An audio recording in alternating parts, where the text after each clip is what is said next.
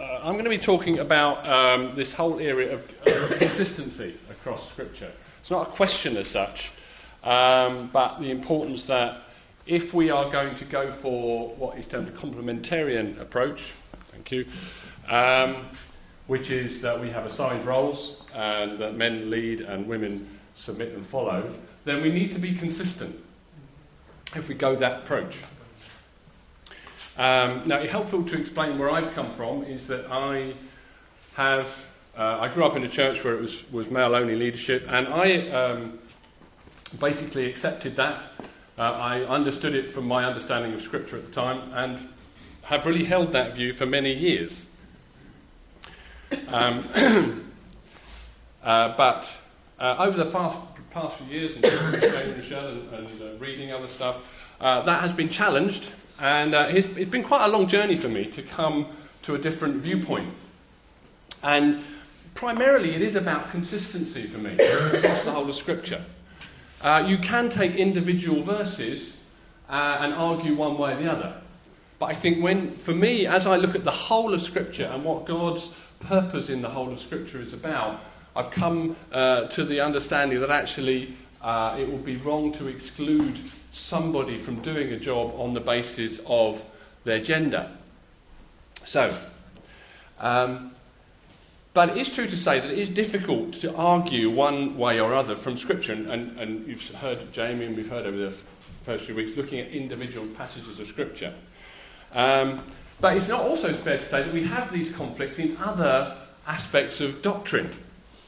One of the ones that is particularly well, it's a number, but one that I know Christians disagree on is, can you lose your salvation? Or are you once saved, always saved? Now, I've done a study on this, and a few times I've heard various preachers, and I am firmly believing that once you are saved, you cannot lose your salvation. That is my standpoint. However, there are other Christians, and I've had discussions even in this church recently, that hold a different viewpoint, that they do believe that actually there is a possibility of losing your salvation. And there are verses in the Bible that would sort of suggest that. And when you look at these two, you have to then understand the context again that were written in, what the writer was trying to say, and you come down one side or the other.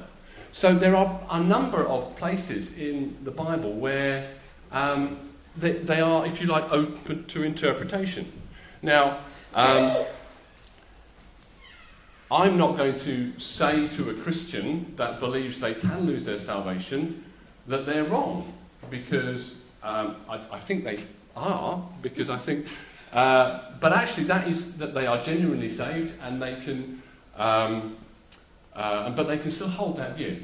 Now, it challenges all sorts of issues with the consistency of Scripture for me, that viewpoint, and I will talk to people about that. I don't want to go into detail. But actually, for me, and when I was looking at this whole subject, for me, that type of issue was more important than the issue of whether women can be leaders in the church or be elders. And the reason for me that was more important was because actually holding a view that you can lose your salvation actually challenges a whole load of stuff about my belief in God and His sovereignty and all that.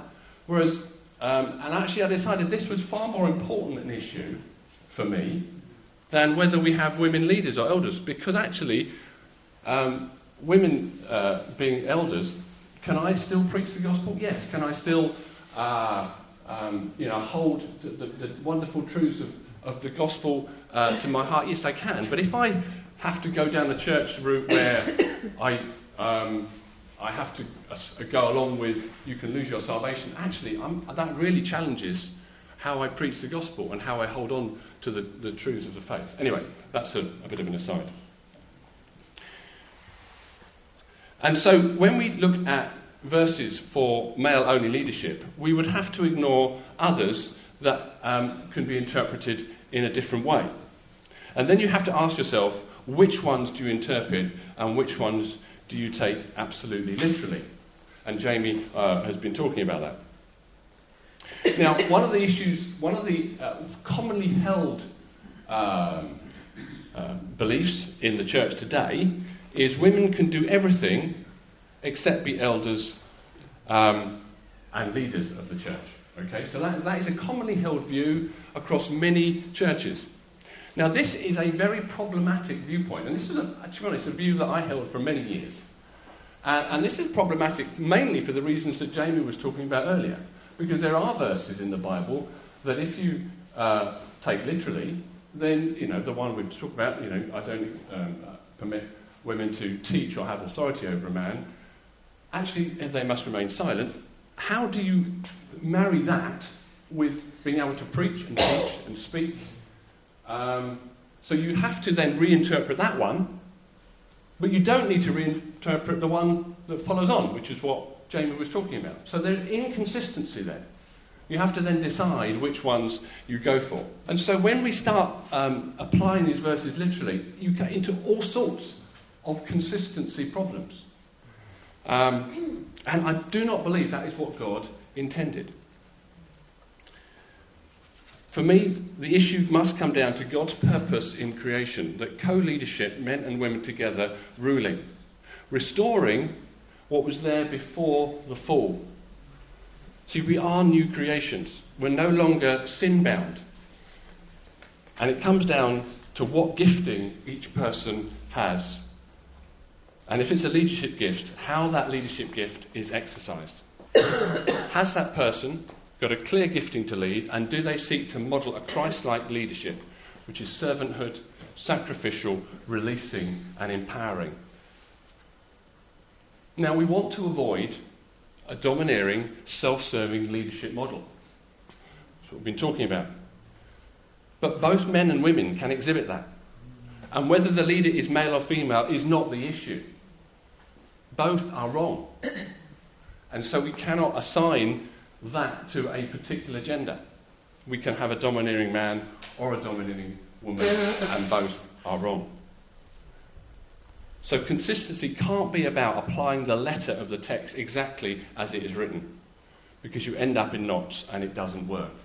Consistency is about looking at the overall purpose of God, bringing all things together under Christ in unity, equality, love and freedom. And I believe this is best expressed by not having a structure that forbids certain roles to certain people based on gender or age or ethnicity, but based only on gifting and character.